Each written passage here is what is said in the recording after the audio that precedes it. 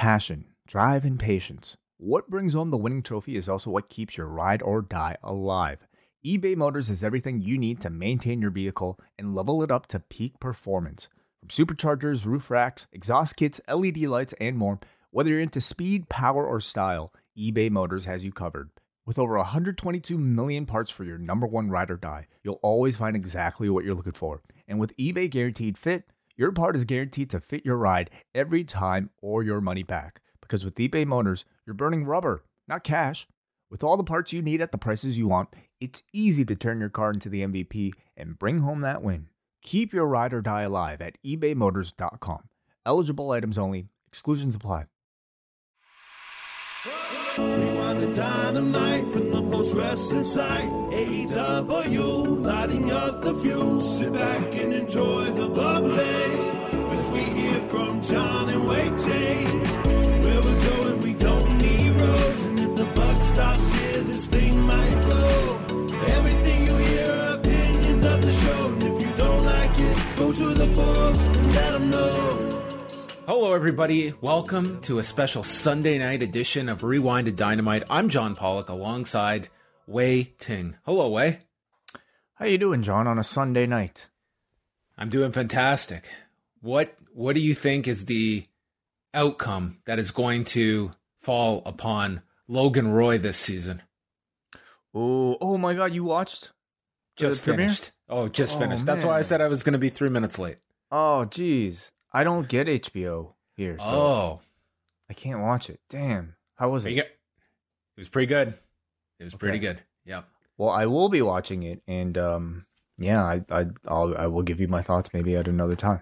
Yes. Well, if there's one connecting theme, it was, I'm not going to ruin anything for you. It was Logan being asked, "What about cooperation?" And his response, definitely commentating on our world, he said, "It's war. Fuck off." That's what we've got. We've got the era of it's war. Fuck off. Really a slogan for our modern times. So I can't wait to dig into this season of Succession. Awesome. Yeah, great first episode back. This is season 2 ended in 2019. We've had 2 years to wait for this. Mm-hmm. Yeah, and I guess some of this was filmed during the pandemic, if not all of it. Correct? I don't know. I didn't read anything. I imagine that's true. Yeah. Wow. Okay. Well, we will get Wei's thoughts as the season progresses. But tonight we've got Dynamite to chat about. So we had a whole 24 hours to let this episode digest with us, Wei. And what did you think about the Friday, Saturday night back-to-back combo, which we will have again next weekend with AEW?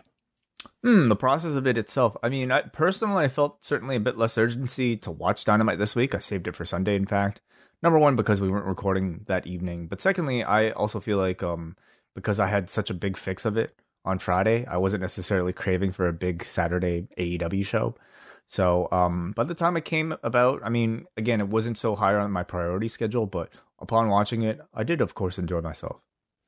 And tomorrow, we will get the scorecard from everything, from Friday night and even Saturday night's Dynamite. We'll get all those numbers that we will discuss on Monday night, and I am not looking forward to Monday at 4 o'clock, but it will be chaos. Well, we already have the Fast Nationals, do we not? The Fast Nationals are out, where it was certainly SmackDown ahead on viewers. But again, like I don't post about the Fast Nationals. I wait until we've got the final number. It just seems to me, wait till the final number are out. We don't know what the demos are. We don't know how that 30 minutes performed either way, both in viewers and the demo. We just have like the overall viewership for the Fast Nationals, which will fluctuate on Monday when we get the final number. So, I mean, that is that. And I would say anyone going into Friday would have assumed SmackDown would have more viewers. I think that was going to be the outcome. The 18-49 number, that one is going to be noteworthy. Rampage is coming off its lowest number ever the week before, but what was the effect positively of the whole week leading up to this battle back and forth? And conversely, how much did baseball take out of it? Many, many questions. These will be very scrutinized numbers, or at least numbers that will be greatly dissected in many different ways. All right, so it's the main event. about 4 o'clock Monday afternoon. Sit by your computers, everybody. Get ready. Show buzz is going to crash. Let's chat just a few news and notes here before we get into Dynamite. So in a couple of hours, we'll have the A Block final. So Wai and I will be back Monday afternoon with a show for all Post Wrestling Cafe members. Oh my God, already? Jeez. Well, we got a few days off. Like, I've had enough time to distance myself from the G1. Listen, I enjoy the G1 every year. Some people are down on this year's. It's an enjoyable tournament. But man, am I looking forward to Friday morning when both Crown Jewel and the G1 are in the rear view. That day is going to be insane on Thursday. I'm ready to say goodbye to the G1 for this season. It's a pretty common... I mean, it's an exception when there's not a lot of wrestling. Not an overwhelming amount of wrestling to talk about. So this week will be no different. Yeah, nothing beats that year that we had the G1 finals and SummerSlam here in town on the same day in 2019. That was the worst weekend. That was a weekend where it was just, because that was the 3 back-to-back nights of G1. At least we do have some space here between Monday show with Wednesday and Thursday. But the lineup has Kota Ibushi and Kenta, which most likely will be the match that everything is decided upon. Tomohiro Ishii against Toru Yano. Both of them are out. That outcome means nothing. Shingo Takagi and Yujiro, and then Zack Sabre Jr. and Tanga Loa. So I did put out a poll, and I was somewhat surprised by how many people believe that Zack Sabre Jr. has a shot at winning this entire thing.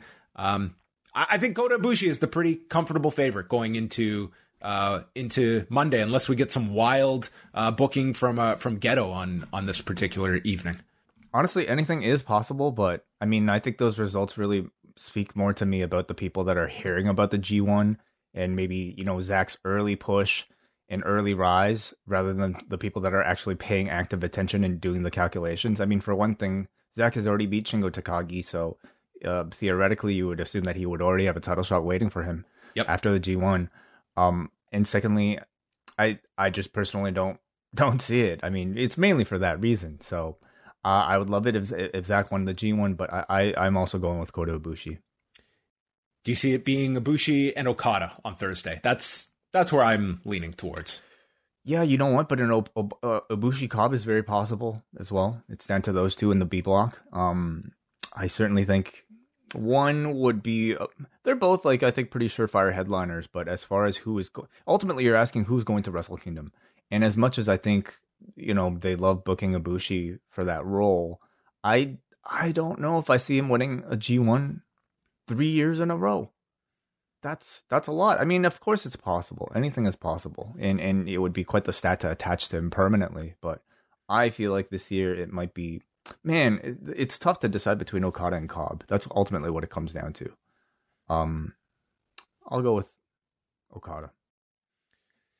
We've also have Raw Monday night in Sacramento and a marathon lineup of matches that they have out in advance with Charlotte Flair against Bianca Belair for the Raw Women's title. Big E and Drew McIntyre teaming once again against Bobby Roode and Dolph Ziggler, who are on SmackDown and I think staying on SmackDown, but are on Raw this week, I think. I guess so. Sure. Orton and Riddle against the Street Profits, who are on SmackDown. Raw. They're coming to Raw. They're on SmackDown? Well, they were on SmackDown, but then they got drafted to Raw.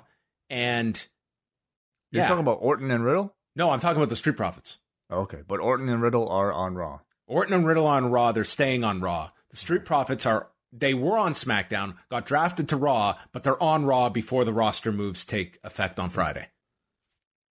I was hoping to get through the weekend without... I'm doing more math on these draft picks. It's way more complicated than the G1. The scenarios for the G1 are way easier to convey than who's on what show in WWE. And then Doudrop against Shayna Baszler and Xavier Woods against Jinder Mahal. Who is going to be on the flight to Saudi Arabia way of those two matches? Xavier Woods and Jinder Mahal. I mean, Woods is, the guy that they are kind of pushing as, the name attached to the King of the Ring more than I would say anybody. Is it going to be, who is it? Finn Balor? He won on SmackDown? Winner faces Finn Balor, and the winner of the women's faces Zelina Vega. Yeah. As much as I would love for it to be Woods, to me, a Balor Jinder match in Saudi Arabia makes a bit more sense. But you know what? They're putting all this TV push behind Woods. I think it's going to be Woods. Sure. What about you? I'll go with Jinder. And on the women's side, is it going to be the Yas Queen or the Queen of Spades? Well, either one you can't really go wrong, but I'm going to say... who won on the SmackDown side of things? I forget. Zelina. Okay, so Zelina versus Shayna as a match. You can do any match, of course, in Saudi Arabia, but that doesn't feel as... I don't know, impactful for me. Just, double heel, so sure, Yas Queen. These tournaments feel very forgettable, both of them to me. We've also got the latest on the Minoru Suzuki tour. So, coming out of this weekend and the New Japan Strong tapings, he is set to take on Dominic Garrini on Thursday. It was just confirmed a few hours ago. He will take on Chris Dickinson at Bloodsport. They met on Saturday at the New Japan Strong tapings where Suzuki pinned him, so they'll have a rematch of Bloodsport on Friday. Saturday, he stays in LA for GCW for the match with Nick Gage, and then he goes Sunday and Monday to the Impact tapings in Las Vegas. Amazing. If it can we name like a more exciting 2-month span of a man's career? Like this guy is really taking in the midst. This will be a remembered 2-month period for Minoru Suzuki at the age of 53, coming over here and just doing a bunch of fantasy matches that really just show you the appeal of a Minoru Suzuki that can be put in all these unique scenarios, and the value of if New Japan doesn't have usage for a guy, that you could send them over, and not everyone is going to have the appeal of a Minoru Suzuki, but this certainly was very beneficial for the independent scene for 2 months. Completely. A lot of promotions probably not typically getting that sort of publicity, and Suzuki is just really kind of gracing them as part of this giant, massive tour. In the midst of a pandemic, the man is traveling to the other side of the ocean to have this completely old school,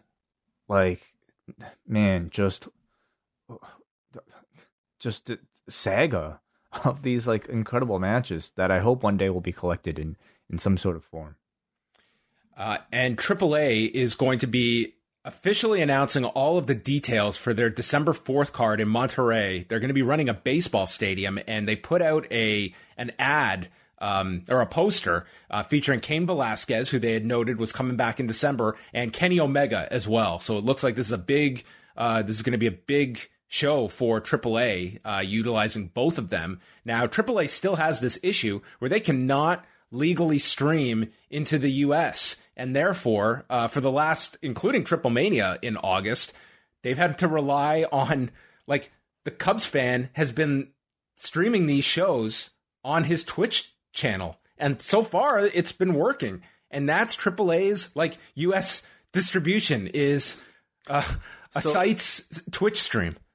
Hold on a second. So is the Cubs fan doing this just does he have the rights, or do they have the rights to do it, or is it just I got a Twitch channel, if they strike me then whatever? I think that's it. I think that's what they're doing. Yeah, that is super weird, but okay. Because there's going to be a lot of demand for this when you've got, both Kenny and I think Cain Velasquez. We will see what the intrigue is for a Cain Velasquez return 2 years after his last pro wrestling match. Certainly, yes.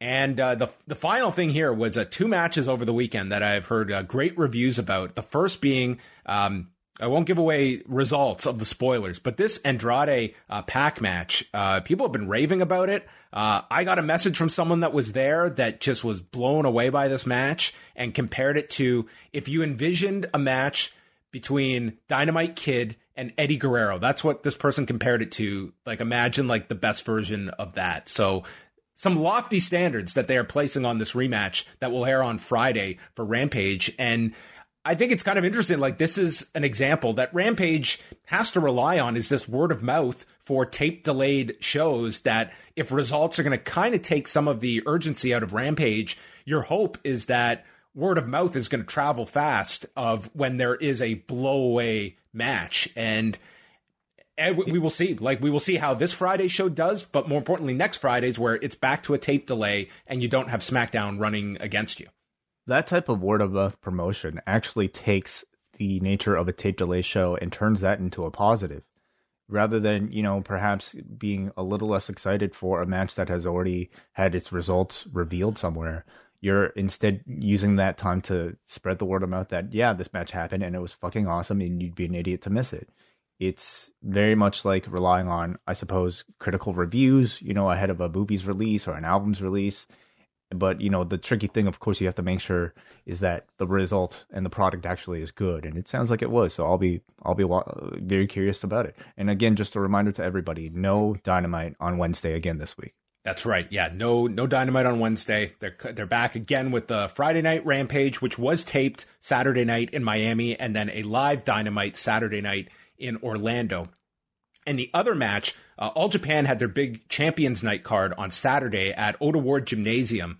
And in the main event, Jake Lee defended the Triple Crown against Kento Miyahara. I have not seen the match yet, but they went the full 60 to a time limit draw. And WH has watched this. He told me it's fantastic. So it sounds like a match worth going out of your way to see, this 60-minute draw between Jake Lee and Kento Miyahara. So I will be trying to find time to watch that at some point over the next few days. Speaking of WH Park, he just released a brand new podcast today. He's completed the fourth pillar has been memorialized. Yes.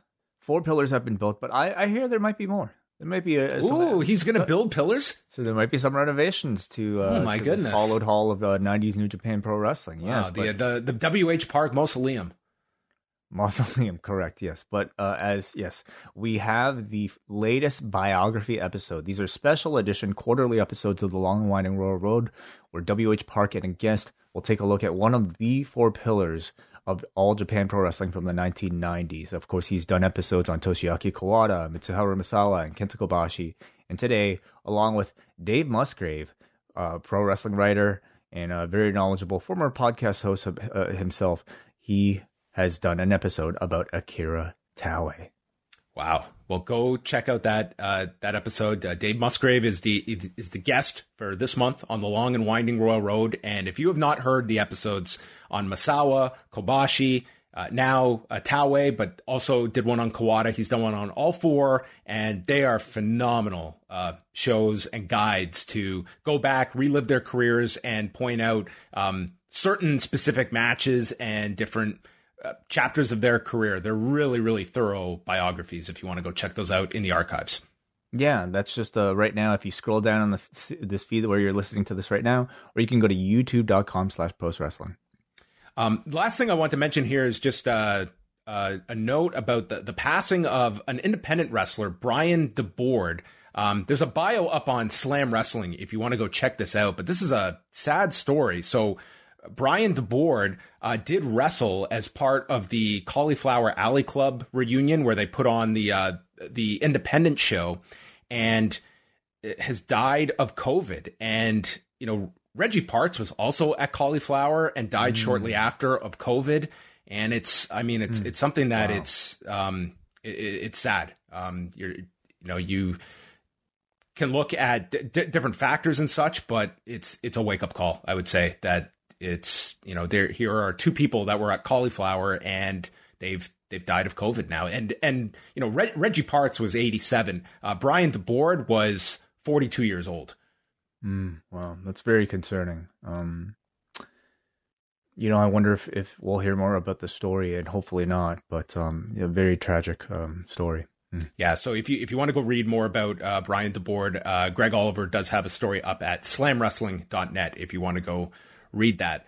All of the other news items can be found up at postwrestling.com, including a On This Date, looking back at the ladder match from 1999 with Edge and Christian against the Hardys, who someone took me to task. How could I do an On This Date featuring Edge and not use the title On This Day? I didn't miss it. Did you watch that pay-per-view at the time? Were you watching?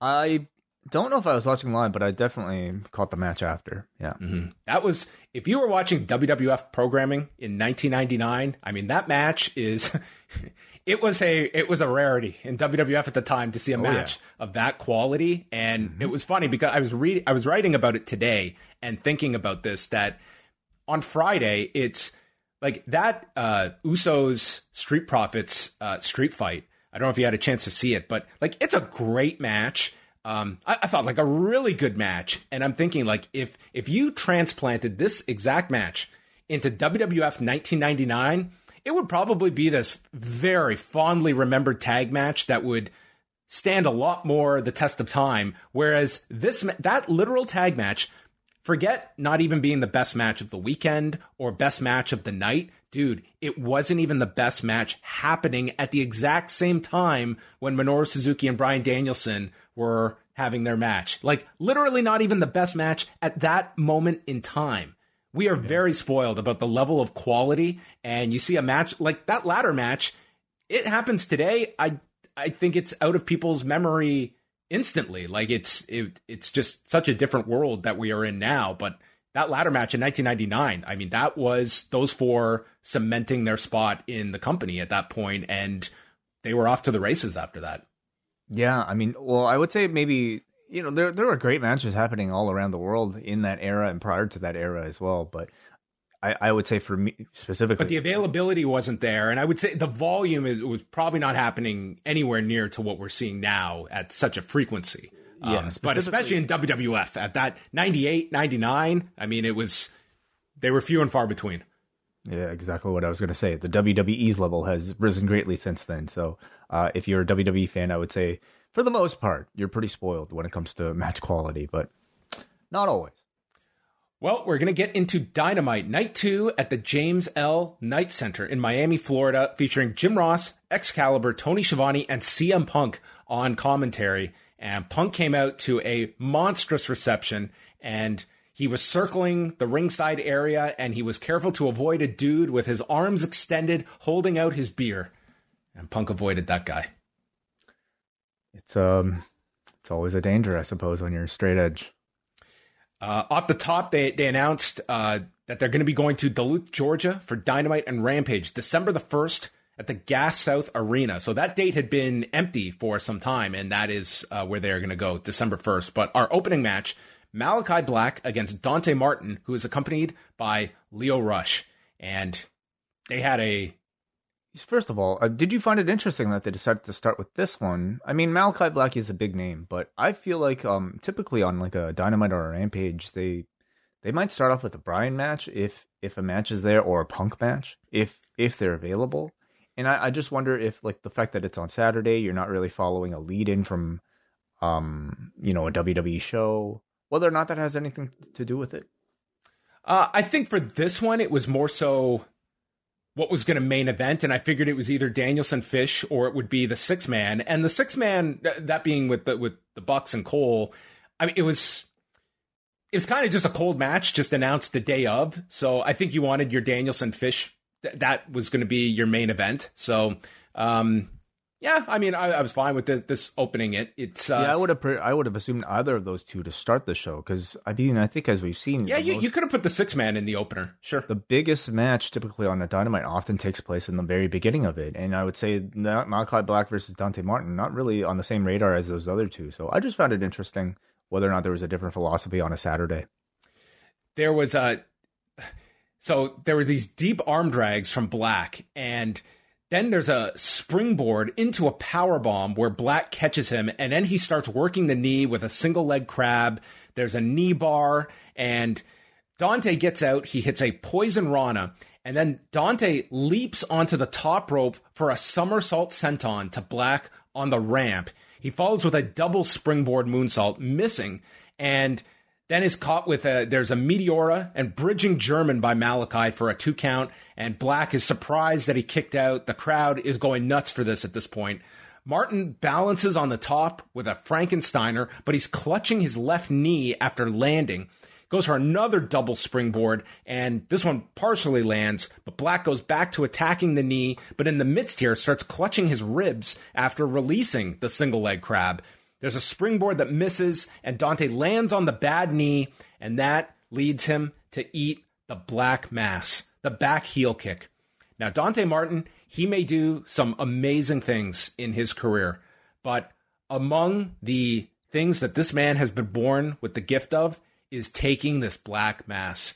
There is nobody that eats this thing that has the look on his face of sheer wind knocked out of him and then face planting. This guy has taken this thing twice, and both times there's no better person to take this black mass than Dante Martin. He face plants and is pinned in 9:38, and afterwards he gets the nod of approval from Malachi Black. I thought this was just tremendous. I'm very, very high on one Dante Martin. I guess the nod of approval was like, hey, thanks for making my shit look great.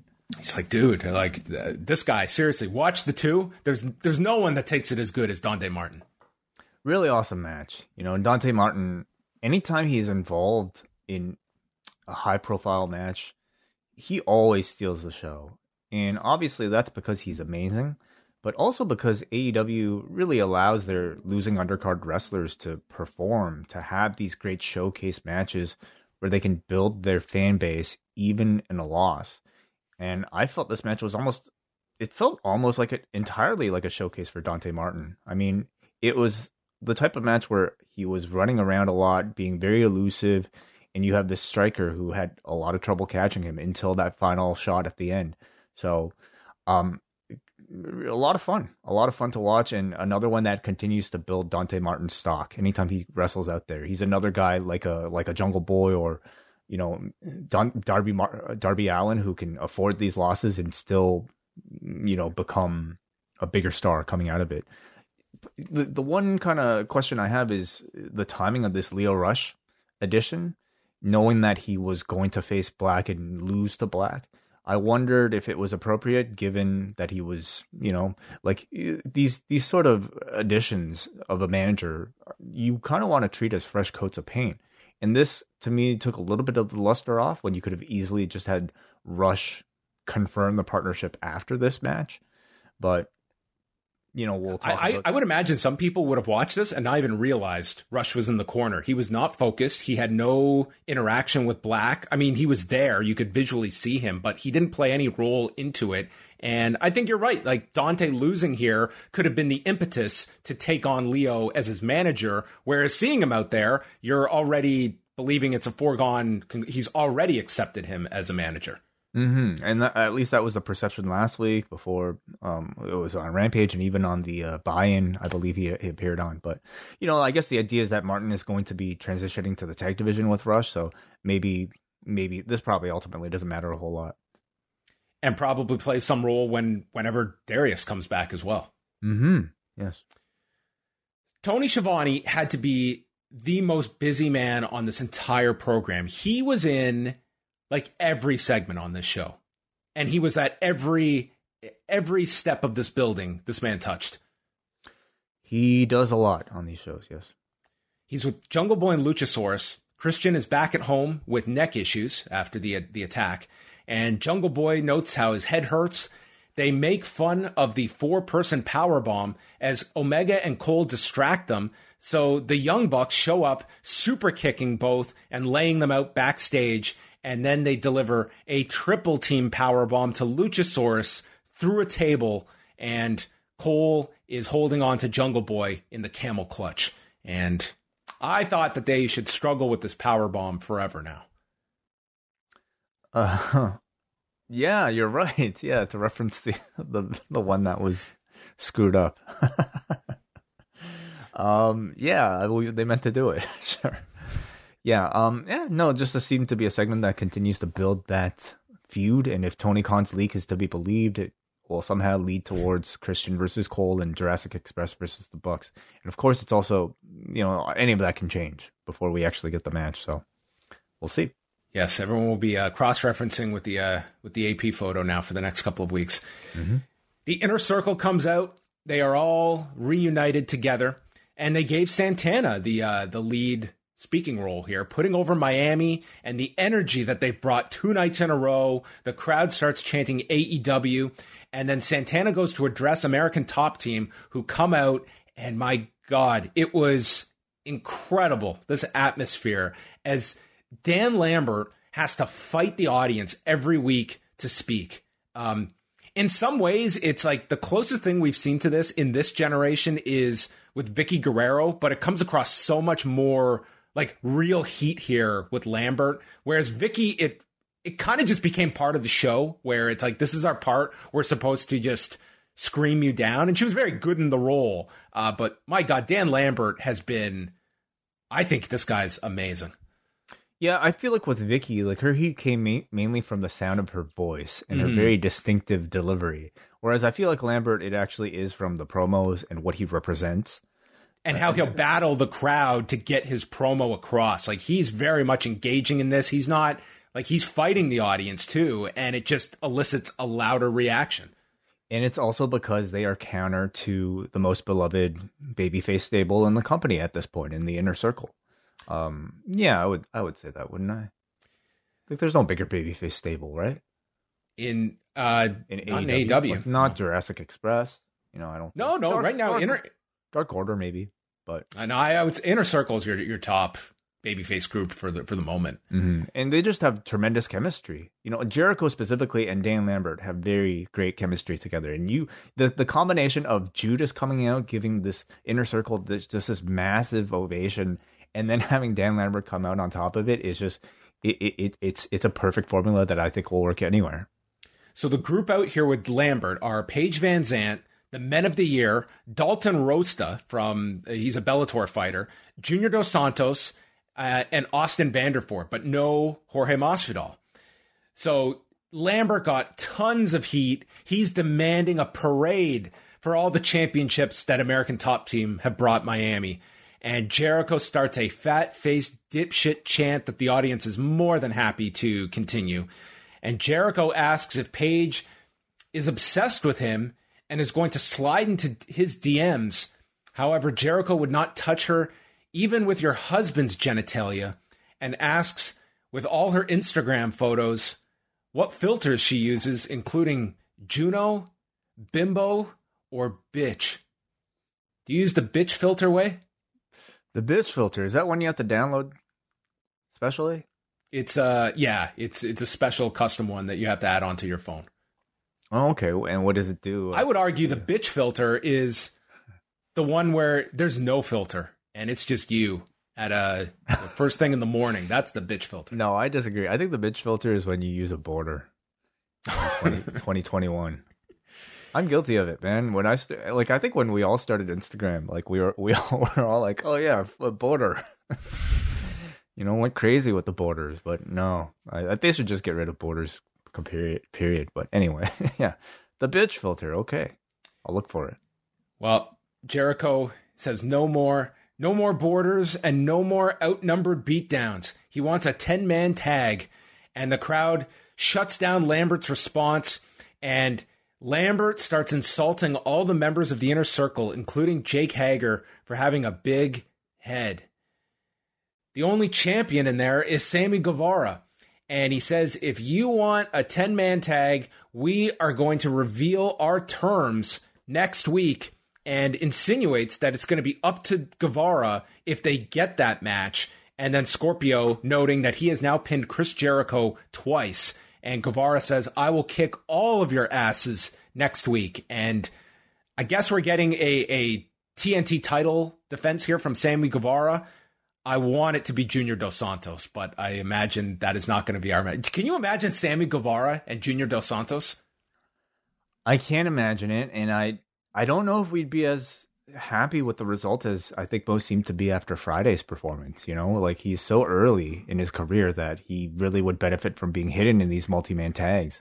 As good as I think Sammy Guevara is, I wouldn't want to put Junior Dos Santos in a big setting like that. Did you see the note about Junior Dos Santos' training before Rampage? No. Dave Meltzer had this note in his update that Chris Jericho felt that Junior Dos Santos is a natural at this, and said that they trained with him for 1 hour on Friday, and that was it. You're kidding. No, that's way. An hour of training, according to, I assume this was Jericho. Yeah. Really? Wow. Okay. Well, I would assume that he probably watched a whole lot, because like he had some good sensibility in there about like what to do, when to tag out, whatnot. So I have to imagine it's a bit more than maybe just 1 hour of, you know, for a guy that's like getting up there in age. It's like, you know, he is not the Junior Dos Santos of years past.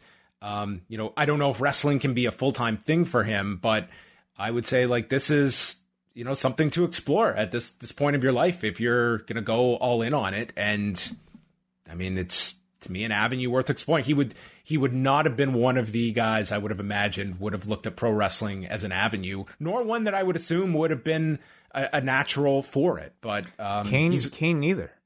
No, you're right. Kane and Junior, neither of them. The one UFC heavyweight that I think we all assumed would have made an entry into pro wrestling would be Daniel Cormier, and he has not. Junior and Kane have stepped in before him, which is interesting. Any more from this segment that you had to recap? No, that was it. That's how they set it up, and I guess the terms will be revealed next week.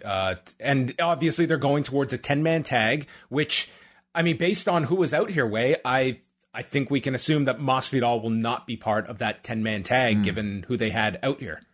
Yeah, I would say so too. And I don't think he needs to be, honestly. Like, as the big bad at the end of it all he has to do is come in, deliver the knee. But that's provided, the inner circle loses. I do think you have to pay something off with Masvidal in the end. You've given him too much in those big angles with Jericho to just be your guy in the corner. Do you think Masvidal would ever get laid out in a pro wrestling setting? For an angle? Yeah. I don't think he'd have any hang up. I just wonder, I guess, if like Dana would be protective even to that extent, or if he probably doesn't. Maybe he wouldn't give a shit. I don't know. I would imagine. Would he take a Judas effect? Certainly, yeah, and lay down for it, dude. For this guy who has taken your running knee twice and trusted you, yeah, I think. Yeah. I just see you have to pay it off with a match here, and I just can't see AEW doing these angles, two of them with Jericho, if they don't have the belief that Masvidal will get the okay to do a match down the road after his fight at some point. Yeah, I don't know. Like, they've done similar with, like, what is it? Mike Tyson. He's sort of on that. Well, that was out of their control. They were planning to do a match. And then Tyson did the Roy Jones fight.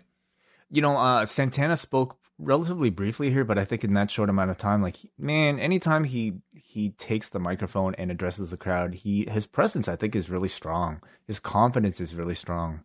So, honestly, like, he already feels like a big star, but the moment they give him the ball to either be a leading single star or to put Proud and Powerful up towards the top of the card, man, the guy is already there. And I think AEW actually has a number of like potential top stars.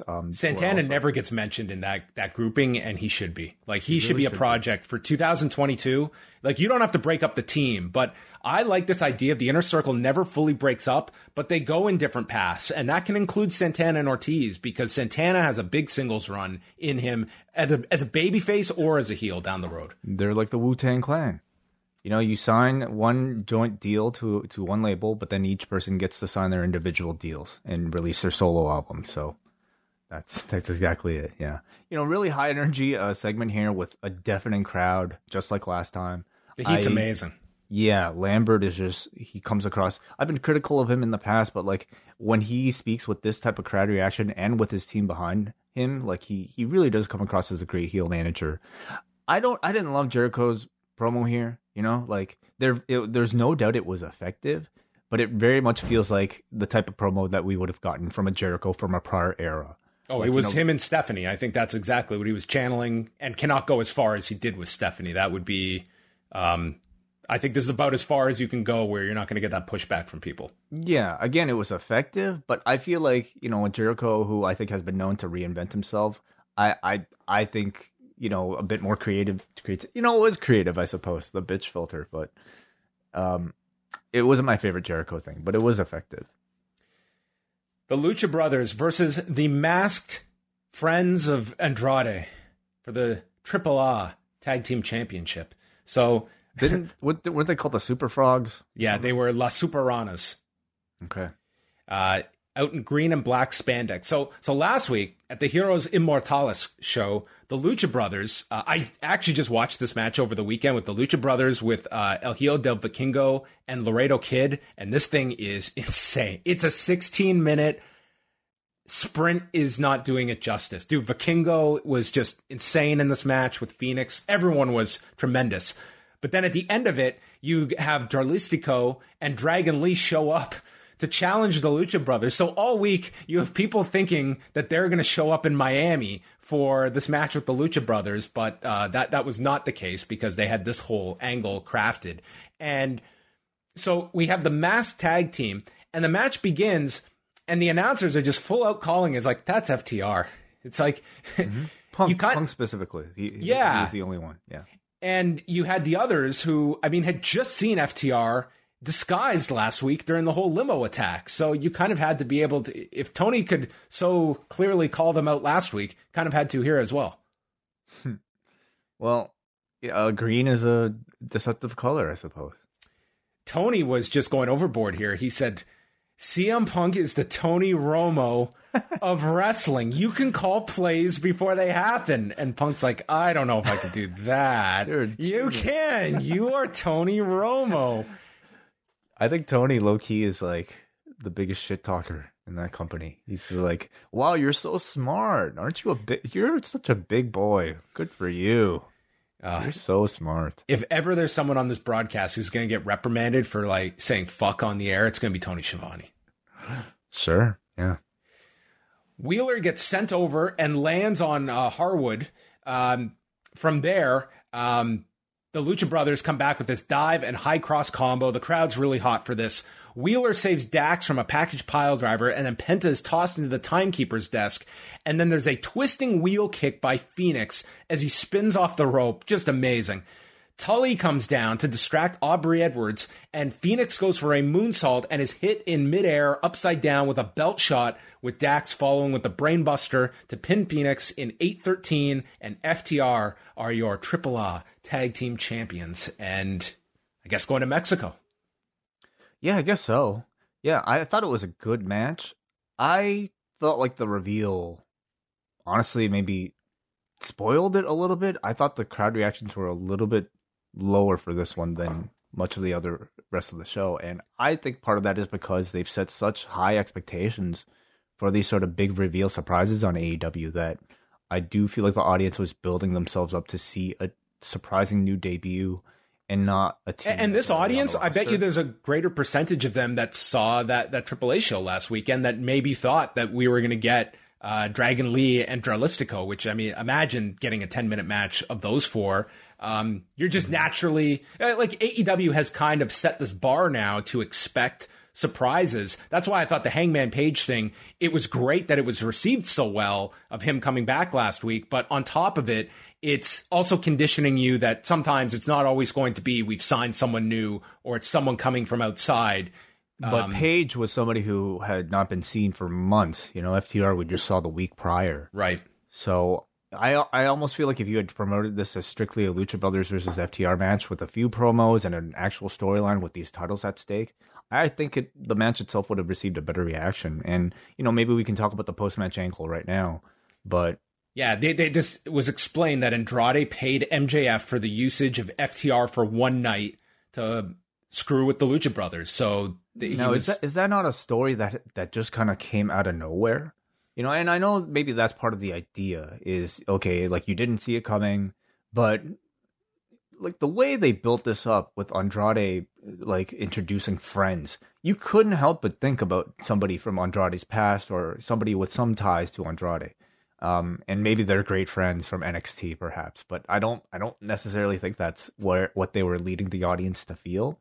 And this MJF association seemed to just be a one night only thing, as they mentioned, with really nothing to lead into the future. So I'm just speculating here, but it makes me wonder if FTR was a backup plan, if in case an original plan for these masked wrestlers fell through. Well, I mean, it's not like it's just like a one-off match. Like it has implications. You're putting the belts on FTR. So I think you have to have some plans mapped out for FTR. I think it might have just been a case where, I mean, I don't think it helped that you did that angle last weekend and led people in that direction to start thinking. And maybe they overthought things here a bit too much by doing a masked team. Like to your point, maybe you could have just done FTR. Andrade gets involved in some way, and then you show that he hired FTR or something like that. Maybe they just overthought things by doing this masked team where you're going to set people's expectations maybe out of whack if you don't have the payoff that they're looking for. Yeah, the expectation level for one of these reveals is so high now that I don't know if this one worked. Shivani was with Dante and Leo Rush, and Rush calls it growing pains. To succeed, you need to fail. And tonight, Dante failed by his own doing, but he knows that. And if he listens to me, everything will be money. I am going to be his tag partner from now on. And Dante seemed reluctant, but went along with this new plan with Lio Rush. Well, the matches look like they're going to be great. I think for me, I'm most interested to see what sort of character development we're going to get for Dante Martin, because Rush is very much, I would say he's a heel right now. Like, is that obvious to you, or is that debatable, John? No, I think Lio Rush is coming across as somewhat like manipulating Dante Martin. I think that's kind of been introduced, and I don't know how many babyface tactics include leverage buyouts. Like that seems like a heel occupation. Well, come on. I mean, I don't know if Matt Hardy's stable is a entire, like, his whole stable is leverage buying out. Is it not? Yeah, and I don't think people like them. Right. So, Martin's persona in AEW thus far has been very, I would say, relatively generic babyface, very low key, very humble. So I look forward to seeing if like this kind of gives him an added edge, or if we're going to get, Ali and Mansoor from this. Yeah. Yeah. Did you see Mustafa Ali post looking forward to my match? It said something like that, and noting that it was the only match they didn't promote at the end of SmackDown. He reminded you, this is on Crown Jewel on Thursday. Yeah. Yeah.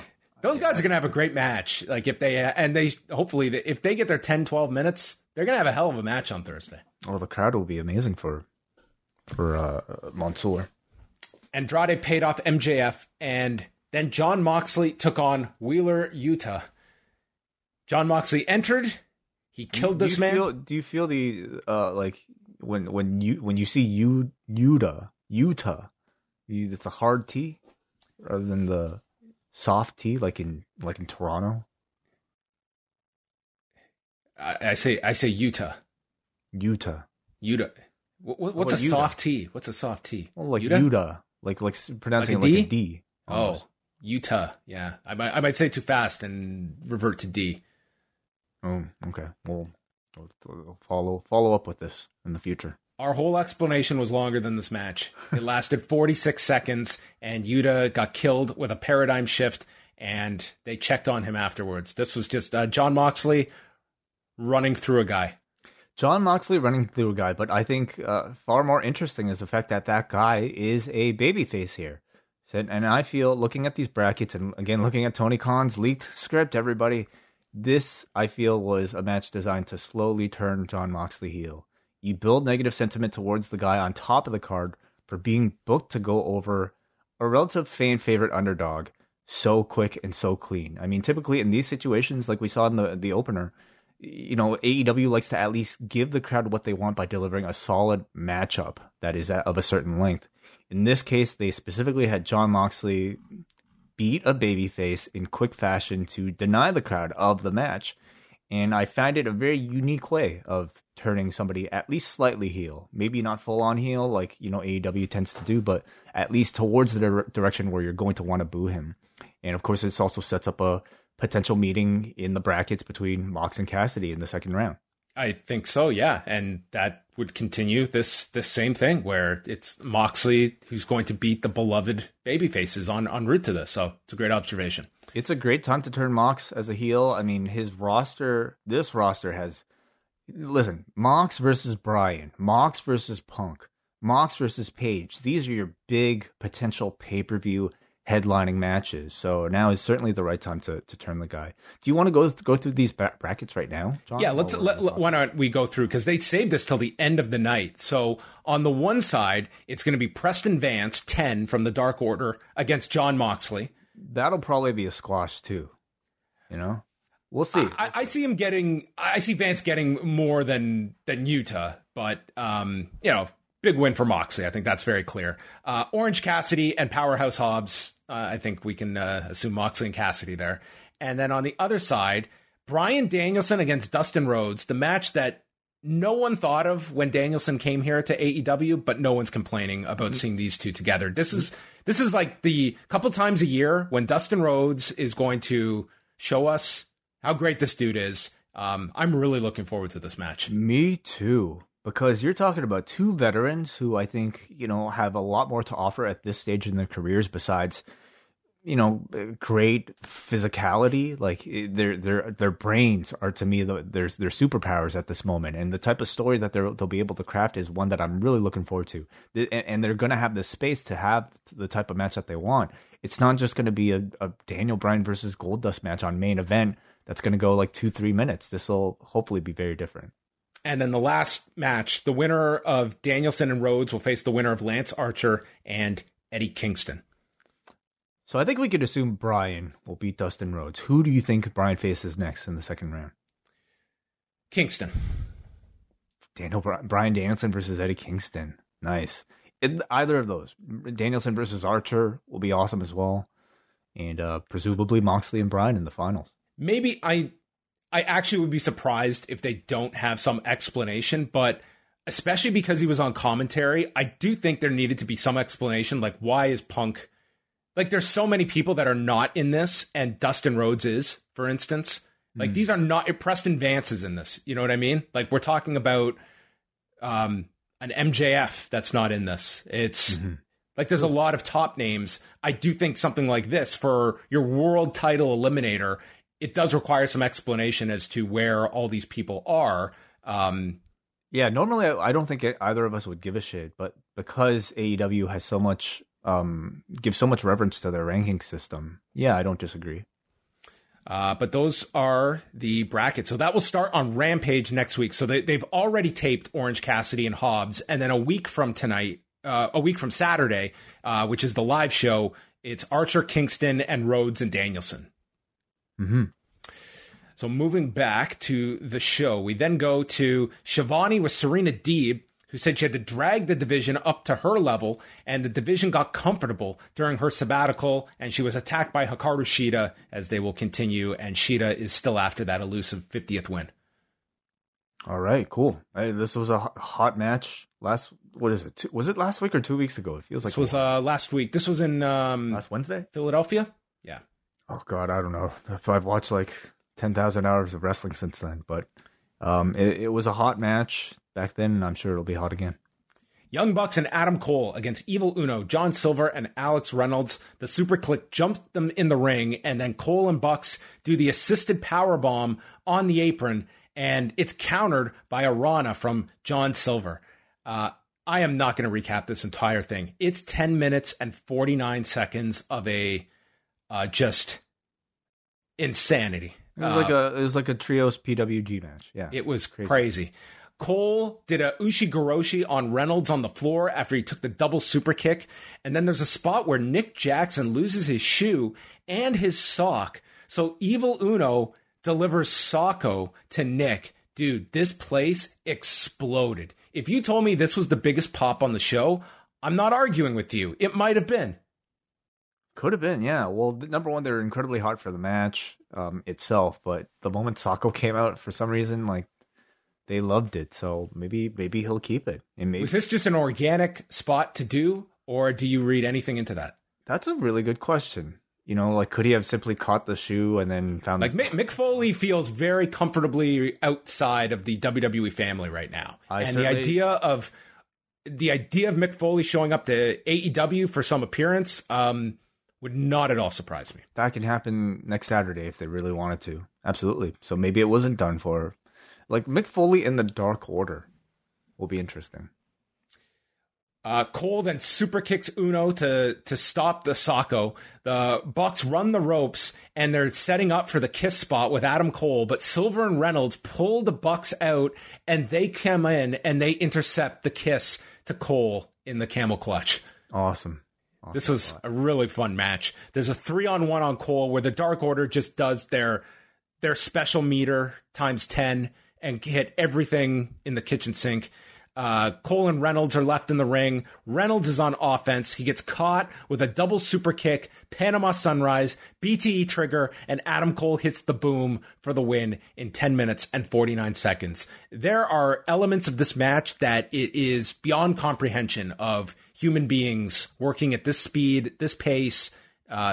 This was a video game for 10:49. It was insane. Completely. A fantastic match. Really a lot of fun. And I think if you like, you could have opened the show with this. You're right. Like this would have, like, I like the opener where it was. It didn't hinder the show at all. But yeah, you could have started like this. Is the kind of match that it's going to be tough to follow, though. It felt more like your traditional AEW opener right at this point. But either way, like, whatever. Like, this is a welcome addition to anywhere on the card, especially when you have in the main event, a rather technical matchup. I think the addition of this type of match on the show was just. I love the contrast. I actually like that this was kind of later in the show to have the direct contrast, but it was like you just had such a mixture of everything between some of the matches on this. Jungle Boy shows up attacking Adam Cole, keeping those two very closely aligned. He gets a chair and the super click bail as Brandon Cutler is left to die. And he is hit with the chair. He is put in the snare trap, and then he uses the cold spray. So Cutler Brandon Cutler does not get enough credit. He is great in his role. He's great comic relief, yeah, for this type of feud. So yeah, continues that Jurassic Express Elite story. Now we're going on location to the Nightmare Factory, and Cody and Arn are at the gym, and the Nightmare family are there, and they tell Cody, "You've gone Hollywood," and Red Velvet calls him an arrogant piece of shit.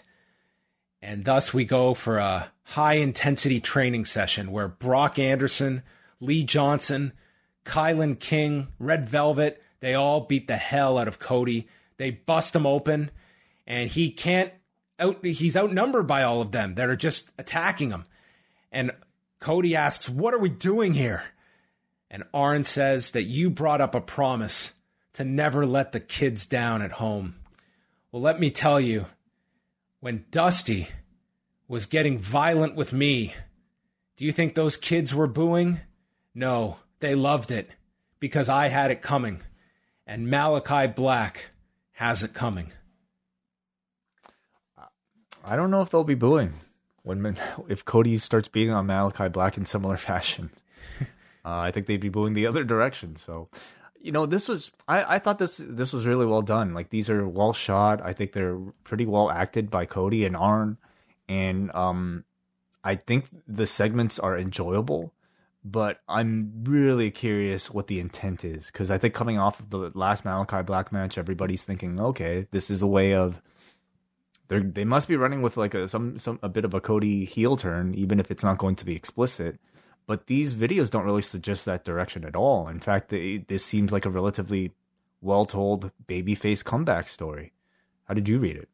I think this is their way of presenting Cody that if this was just a one-dimensional character and we were watching it in the typical wrestling context, would be a heel, and they're trying to give a lot more depth to justify all like him taking on this darker edge. I think it's really tough with a guy like Malachi Black they are not, it's a very interesting talent to watch AEW. They are not shielding this guy from cheers and even giving him like the nod spot to Dante. Like, you respect this guy. He's a kick-ass wrestler. He's a babyface. Like, in a traditional way, if Cody went to this dark place and he pulls out the win over Malachi Black, like, maybe they pull it off in such a way that it works, but I don't imagine any scenario where Cody beats Malachi Black and that audience is not with Malachi Black. Yeah, no. Certainly. Yeah, the nod to Dante Martin, I think, completely gives it away. Like, he is, to me, a pretty full-on babyface, I have to say. So I'm or maybe Cody's just delusional at the end. He's like, he will just maintain, I'm not a heel. I'm not turning, but everyone hates him. Well, I love that character. I think he's been walking that line very nicely. The thing that might not necessarily be congruent is the tone and what I come out of these segments with. This feels like it's a Rocky story. Doesn't it? You've been like living the luxurious lifestyle. We got to take it back to Mickey's to train, that sort of thing. So maybe we're going to get a dramatic end to like a Dynamite where the closing minutes of the show, it's going to be another like kind of cinematic shot where Cody's in his car, gets to the red light, and then a guy opens up the door, and then we fade to black, and we're left to know, what did Cody do? Wow. Okay. Very ambiguous ending. We go Sopranos style. series finale. Oh, I was never a Sopranos fan. Oh, I thought you were going for like he's gonna get into his car and we're gonna get a montage for like 10 minutes. Oh, our full Rocky IV montage. Yeah. Yes. Well, that could be playing on the speakers when he gets pulled over, and the carjacker messes with the wrong guy. Wow. Okay. And Cody just Yikes. if you smell what the Glock is cooking, Oh wow. Oh my God. Did you just come with that? just came to me. We got to send that to Conrad Thompson and put that on a shirt. So Wow. I'm into the story because I like to see where this is going. Like this is where I have faith that this is not going to get dropped. That Cody's not going to stop this character. That we're going to get some payoff to this. That they know where the destination is. And based on that sheet, it means the destination is either Malachi Black or it's Miro or it's somebody else. Yeah. So it seems like a showdown with Malachi Black is a foregone conclusion. That is where this has to go. Well, I mean, they announced the match for next. Oh, that's right. They're going there for Dynamite. So you're right. The pay-per-view might be a different direction. I totally forgot. We've announced this for next Saturday. Was Malachi Black on the leaked rundown? He was listed. It was 3 different opponents for Cody, and he was one of them. So unless they do Black versus Cody for a 4th time at Full Gear, which I don't know if I see it. That's a lot. That's a lot to just do another. That would require another Cody loss here or some disputed finish. Yeah. So then we might instead, get one of the other two, Miro or who? I can't remember who the third one was off the top of my head. Whatever. One of those guys. Well, we'll see. Then we had Shivani with... Oh, no, sorry. I'm getting ahead of myself. MJF comes out. He says that this place reeks of hookers and gasoline.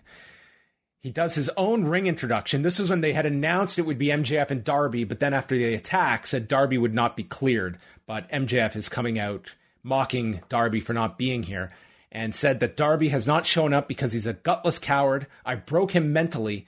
And then he yells at a fan and says, I can't hear you over your 3 chins.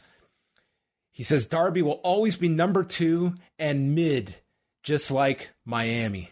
And he's going to deliver them the match with Darby as Wardlow then drags out Bryce Remsburg to demand the count of 10.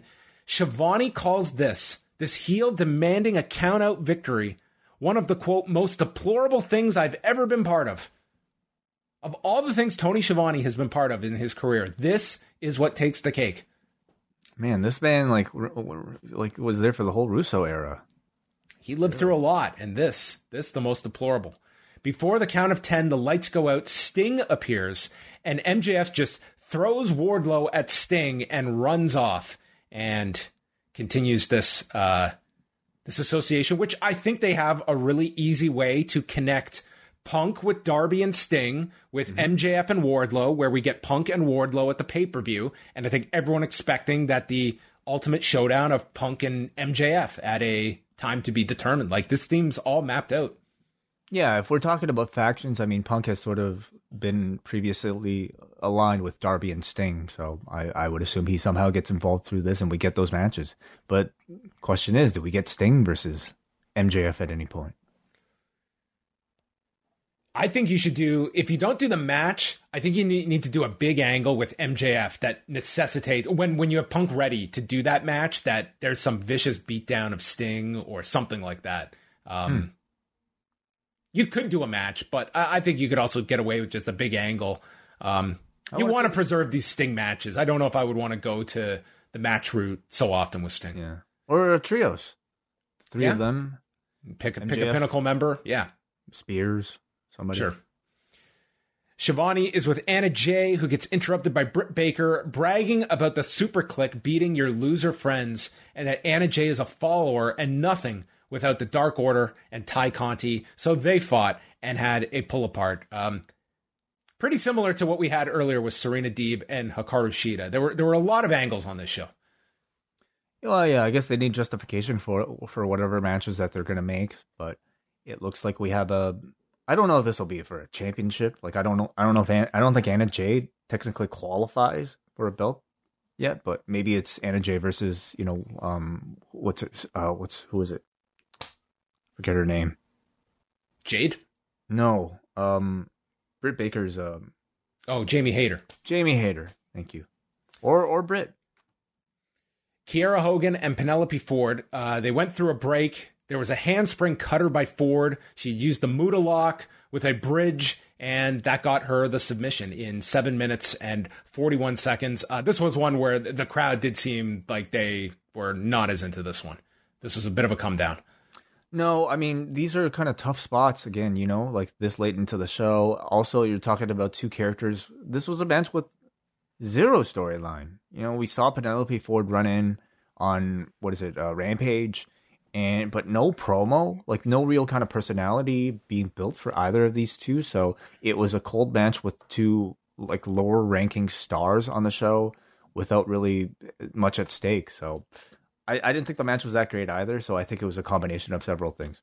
Yeah, they're setting up Penelope Ford with Ruby Soho. They did the angle on Rampage, and 24 hours later, Ruby Soho jumps her from behind, and the bunny comes out to help, and Ruby is calling on both to challenge.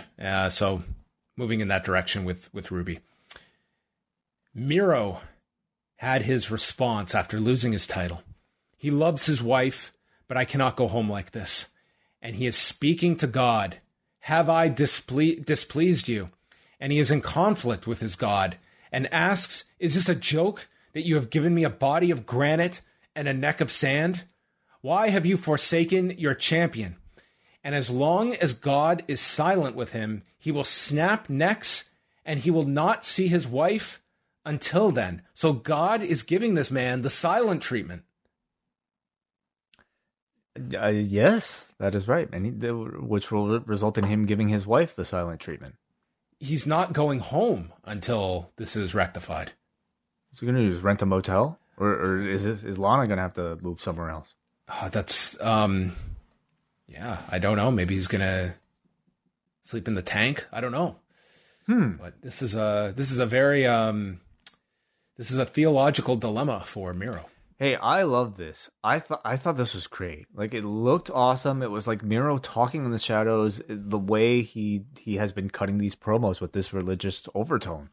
A body of granite and a neck of sand. That is fucking poetry, John. It's poetry for saying, I'm a monster being booked like one, but I have an Achilles heel in my neck. And I love that he is retaining. I hope he retains it throughout the rest of his AEW career because it makes his matches a whole lot more compelling. It gives any babyface on this roster a winning chance to potentially do well against Miro if they could specifically focus on this one spot on his body. And I think if he ever turns into a babyface, and I think that could be coming very soon at this rate, it gives him a very sympathetic body part for heels to attack. So I love this. I love this Miro. Miro has been an amazing turnaround in this company post-Kip. Post-Kip. Oh my God, I've almost forgotten. Yeah. Remember when the Gun Club turned? I do. Yes. The other Kip. Yeah, the other Kip. Yeah. To bring anarchy to dark. Yeah. Well, they're developing. Tony Schiavone brings out Hangman Page. He explains how Page and Omega met last year in the finals of the World Title Eliminator. Hangman, now it's your time, your chance to become champion. And Page takes over. He says he left Ring of Honor and New Japan in 2019. I was excited. I believed in our vision to change the world, but in fact, the world changed us. It changed me. I said on day one I would be the first AEW champion, and I failed. I lost to Chris Jericho, then I lost to Pac, and I kept losing more. And then lost my confidence, my friends, I even lost myself. But what never was lost were you people chanting cowboy shit. And that was taking his shot on day one. That's what cowboy shit was. Cowboy shit was winning the tag titles and then learning to leave the past in the past and welcome in new friends. Taking his chance of putting it all on the line for his friends that stuck their neck out for him. And cowboy shit is going home in the midst of the hottest run of my career to be home for the birth of my son. That's cowboy shit. And it's falling off and then getting back on the horse and keep riding. and I am not going to predict how Full Gear will end, but you will all still believe in me. And for the first time in my life, I believe in myself too. And I will give everything at Full Gear, my heart, my soul, every fiber, my blood, sweat, and tears. But I'm 100% sure I will give you cowboy shit. This was one of the best babyface promos that I've heard in I don't know how long. This was as good a promo as you are going to find. I thought this was the best thing on Dynamite. And this is a great show, but this to me was a star-making babyface moment of Hangman Page. This was incredible. Totally agreed. I think we have seen, Hangman be capable of a lot of things in this company. Certainly as an in-ring performer, he's been fantastic. I think what little we've had to hear of him on the microphone, he's been great. But for the most part, his character during his AEW run has been the quiet cowboy who doesn't say a whole lot. He strictly comes in here with his drink, sips it, and then kind of leaves. Then he was kind of doing the, loner, depressed type of thing when he was with the Dark Order. This to me felt really like the first time since Hangman's rise that we got to hear him cut a pure babyface promo, which is so incredibly rare, I think, in pro wrestling these days. A guy who strictly comes out here, tells you that he's going to overcome the odds and win this match, beating the villain for us. That rarely happens anymore because everybody is at least, an anti-hero or a cool badass type of guy. This was just a man telling us, hey, I left my job to witness the birth of my child, and now I'm back. I thought it cemented him really as the company's top babyface, positioning him to me above a Bryan and a Punk. Not in terms of star power, but in the audience's desire to want to see this man specifically dethrone Kenny Omega for the championship. I thought it was fantastic. This is his act 3. Like him telling us that he, for the first time in his life, believes himself is him having overcome his self-confidence issues that he has very much talked about, or that have been part of his story throughout his entire AEW run. And it's a beautiful beginning, middle, and proceeding to the end story of him failing in his first big match in AEW, losing confidence, and now having that confidence to overcome those fears. So I can't wait for this. No, this is the kind of promo that, it's designed to leave you with something that you feel, that you want to root for this guy, and most importantly, that you want to pay money to see this guy succeed. And just outlining, like, here is a babyface that outlines like his weaknesses that he has overcome, that the audience is rooting for. Like it sounds crazy, but it's like you are drawing upon the same thing that has such a fan base and such a following for a Nick Gage. Like, this is their Nick Gage, Hangman Page. Totally. Yeah. And maybe a different type of vocabulary and delivery, but not really.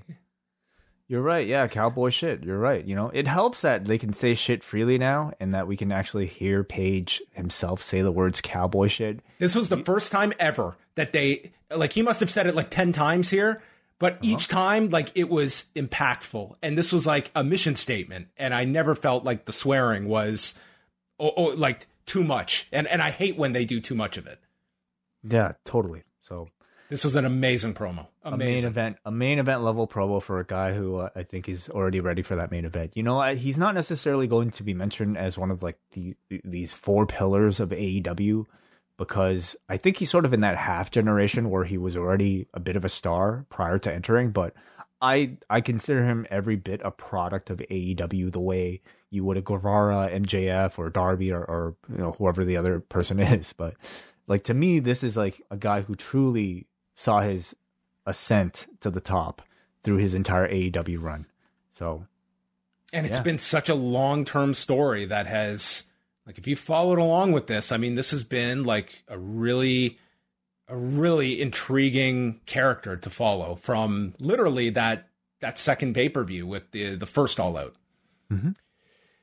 Rampage on Friday. So these matches have been taped. Britt Baker against Anna Jay, Orange Cassidy against Hobbs in the tournament, and Pac versus Andrade. And Sounds like it's quite the match with Pac and Andrade.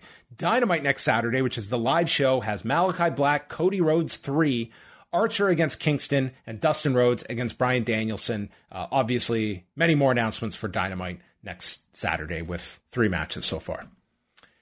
Danielson and Bobby Fish is the main event, a rematch from Evolve 4. Oh, yes, right.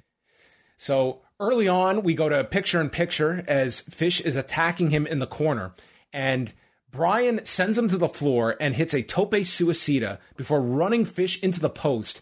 Fish catches him with a sweep on the edge of the apron, and Bryan starts holding his knee. And Fish, did you notice this? He got into this fan's face, and he shoves this dude. I didn't pay attention specifically. He was not happy with this fan in the front row. Danielson's knee gets wrapped around the post several times, and then it's Fish going to town here with Fish with the half crab. I didn't even know it. Danielson breaks out of it to apply an ankle lock, then to a German, and hits a pair of dragon screw leg whips, and now he wraps the knee around the post. Fish catches a kick and hits a backdrop driver. Punk notes how Fish is covering using the injured leg as a small detail of Fish's technical prowess here. He hits his big Falcon Arrow off the top, and then instead of going, or right after the pinfall, goes right to a knee bar. Bryan kicks his way out. They're in 50-50 guard, and they're just trading kicks, and Danielson is just waffling him with shots. And then, out of nowhere, Danielson wrenches on for a heel hook, and once he gets it secure, it's an immediate tap by Bobby Fish. I love this ending. 12 minutes, 28 seconds, very much like that Shingo Takagi Zack Sabre Jr. match where you had the submission, and as soon as it was technique, it's not the pro wrestling style where it's just, an exaggerated submission. It was once it's locked on, that's it. It's an immediate tap. The babyface isn't wavering. Instant finish is over, and now Danielson has this heel hook in his arsenal, which is a submission everyone is going to buy when he goes for it. Oh, there's no bullshit of the guy he might reach the ropes, he might not. There's no rolling around, no theatrics. I love when they do this. As more and more people are familiar with what real grappling looks like, what MMA grappling looks like, they recognize that stuff doesn't happen in real life. And once a submission, in most cases, is fully locked on, it's immediately over. And what better way to exemplify that than, these two guys with very, well-learned shoot grappling backgrounds. I love the finish. And beyond sort of the application of the move, I mean, I thought it was the entry into the move that was what made it so special. Bryan, all he really did was add a bit of extra exaggeration in the torque as he is locking on this heel hook, and it created an audible reaction from Excalibur, which was very important to help emphasize the pain of the move. And it adds just that much more punch to it to allow you to believe that it's a more devastating move than his usual submissions. And I know he finished a match recently too with a finisher that we hadn't seen recently. It wasn't the cattle mutilation. I mean, it was something. But more importantly, even beyond this heel hook itself, if Bryan, much like Zack, to me, Zack Sabre Jr. doesn't just have one submission. I don't even know if he has a submission. He has any move Zack Sabre Jr. does is a potential submission. And I think that's what Daniel Bryan can achieve as well. The moment he starts submitting guys with various moves, one time it might be an armbar, other times it might be an omoplata, another time it might be a triangle, whatever. The more he does that, the more you respect every single time this guy puts in a new submission. And I'm very excited for it. I really enjoyed the match. As you would expect, I think this was Fish's best match of the 3. Unlike his other matches, of course, you had the star power of Daniel Bryan really kind of gliding this one along and keeping everybody engaged throughout. There were no moments that dragged. And I think in terms of chemistry, this was a great showcase for these two very good technical wrestlers. Yeah. I love the ending to it. It was a really strong match, and, a totally different match than Malachi Black, Dante Martin, than the 6-man. I thought this was a really great episode of Dynamite. I thought the promo with Hangman was just next level. The Inner Circle segment with ATT. This was a great show. It was a very good show. Yeah, if it had taken place on a Wednesday, I feel like I would be maybe a bit more psyched about it. Like for me, the energy wasn't necessarily there because I had such a high of Bryan versus Suzuki the night prior that this almost felt like it was the B show. But coming out of it, it was absolutely a very good quality AEW show with a great promo from Paige in there. And a shout out to John Cena, who did the report on the site and then messaged me after that. That is a hard show to take notes for. I said, welcome to our world, John. It's there's no resting during an AEW show. Dynamite is honestly a different pace than like a WWE Raw. Like I will taking notes. I would prefer watching a Dynamite, of course, but like taking notes for a Raw is far easier because there's so much like dead time in entrances and video recaps and everything. In AEW, it's just like boom, boom, boom. So thank you. And Rampage, we can't even rewind it up here. That's the other thing as well. Yeah. So there you go. A strong episode of Dynamite, and now no Wednesday Dynamite this week, but we head to forum.postwrestling.com, and you have had 24 hours to leave your feedback. Wade, do you want to give us the poll result on what people thought of Saturday Night Dynamite? Out of 10, the forum voted this show a 7.65. All right, we start off with Matthew. I'm sure everybody will cover the full content of this episode, but I just want to say that Dynamite is, and this is no shocker, a great wrestling television program to watch. Everything matters. AEW has pulled me back as a weekly viewer, which isn't even ideal as an Australian with time zones and whatnot, balancing former WWE megastars with the wrestling industry's best talent that haven't had true mainstream exposure, as well as building up the next generation of stars. All in 2 hours, it's truly the best program in every respect. No One From Vaughn says, awesome episode from tonight. I thought the Inner Circle top team segment was fantastic, and this feud has continued to just heat up more and more. Hangman's promo was exceptional and summed up his 3-year journey perfectly. All the matches were lots of fun, especially the 6-man tag. But the highlight of the night for me was the entire MJF promo. Tony Schiavone yelling over top of him was just the greatest. Nothing gets past Tony. He knew it was MJF that attacked Darby. The Tony Romo of commentary. Yeah. Robbie from London, Ontario. What a promo from Adam Page. I, for one, am completely ready for him to take his spot at the top of this company. As for the rest of the show, Black and Dante put on a fun match. Regardless of hoping to see a luchador team show up, FTR versus the Lucha Bros was still great. Another great trios match, and I love the main event. A 9 out of 10 show he gives us. Brian from New Jersey. Another really fun episode with lots of exciting matches. The more weeks go by, the more those notes on Tony Khan's notepad become a reality, but I'm all for it. I'm not getting tired anytime soon of getting so much of this Bryan Danielson. Between his classic with Suzuki and his Evolve 4 rematch with Fish tonight, I thought Hangman's big promo was shaky, but he got his message across. I also enjoyed Punk on commentary, including that nod to his past with Serena Deeb, where Punk made a reference to Deeb having really nice hair. Sadly, the women... Did you catch that? I didn't catch that. That is funny.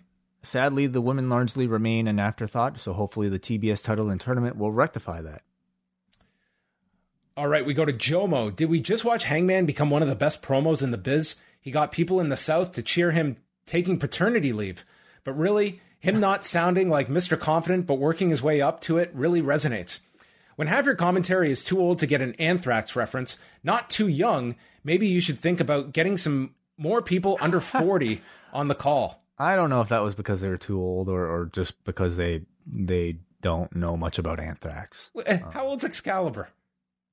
He's got to be younger than Punk. Yeah, probably. Yeah, I don't think it's an age thing, and more of like, like are you into thrash metal or not type of thing.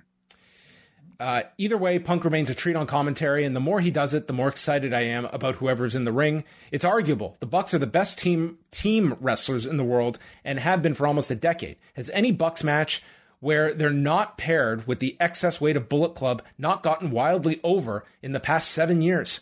Lastly, just want to shout out the G1 coverage and thank you, Wei, for noting how boring these Okada main events are. If anyone is bored by the lifelessness of WWE and New Japan, the Tokyo Joshi Pro and Knockout shows from last week are great top-to-bottom watches that have more emotional resonance than anything I've seen of those aforementioned companies in a while. Thank you for those recommendations. Awesome. We go to Crooked Letter 9, who says, Hangman's mission statement, it was exactly what it needed to be. The promo was heartfelt and cathartic. It'll be poetic when he wins the world title at the pay-per-view. Super Click versus Oh, at the pay-per-view named after a rib on him. Full Gear, of course. Super Click versus Dark Order was an effective mix of comedy with some high-quality work between the both. MJF abandoning Wardlow to Sting has to lead to a split. Oh, yeah, that's right. That happened. Danielson versus Fish was a technical chess match. Good selling from both men, and the constant targeting of the knees was effective. Can we talk about how much Bobby Fish has already gained from like 2 weeks in AEW? Like, I've seen more Bobby Fish singles matches in 2 weeks than I think his entire NXT TV run. So, man, like, he's a great fit, honestly, really. Like, and I want to see these two teams together. I need to see Dragonfish. Yeah, I mean, there was a period, like, Fish was a guy, like, him and O'Reilly, like, they had some phenomenal matches on NXT. It just, I mean, you look at how quickly they have brought in Bobby Fish and already what they've been able to get out of him in a singles capacity. Like, this is someone that I think, especially for like the last decade, has been primarily a tag wrestler. That's what he has been most associated with. But I mean, he's a tremendous talent, and I can't say I would have been very optimistic of what his role would have been in this version of 2.0. And they saw the same, I guess. Mm-hmm. Jason from Virginia, excellent show that built things up nicely for Full Gear and beyond. The opener was great and shows there may be 4 newer pillars of aid. All these pillars are being constructed way. Dante Martin, Lee Johnson, Lee Moriarty, and Daniel Garcia are all being slowly groomed for future big spots, and that rules. I'm slightly worried that Jungle Boy might stagnate because of his inability to promo. I could see him getting passed by if he doesn't improve that aspect. The women's match on this show was no good. I'm not sure why Penelope Ford and the Bunny get so much TV time with a roster this deep. 9 out of 10.